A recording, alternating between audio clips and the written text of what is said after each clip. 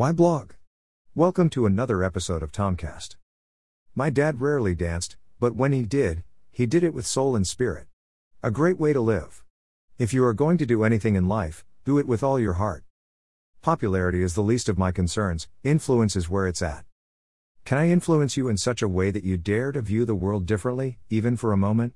From there, it's really about influencing you to be optimistic, hope-filled, and pragmatically making things happen. I write as an outlet to what I do, not just what I think. Thinking alone is futile, thoughts must be tested. My blogging is an extension of my wild upbringing in a migrant home, my community work and business dealings. Growing up as a Greek/Macedonian migrant in Australia, storytelling is in my blood. My family, especially my father and uncles, were the most charismatic oral storytellers that stirred the imagination. I'm just following in their footsteps. Ironically, the very idea of blogging is laughable.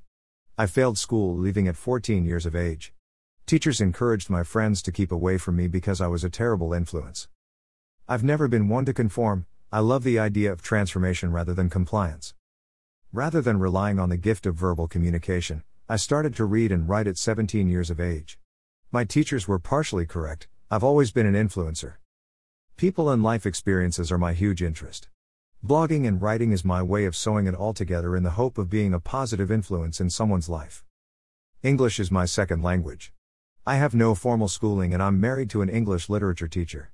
The odds are against me. Blogging and writing is still one of my worst fears.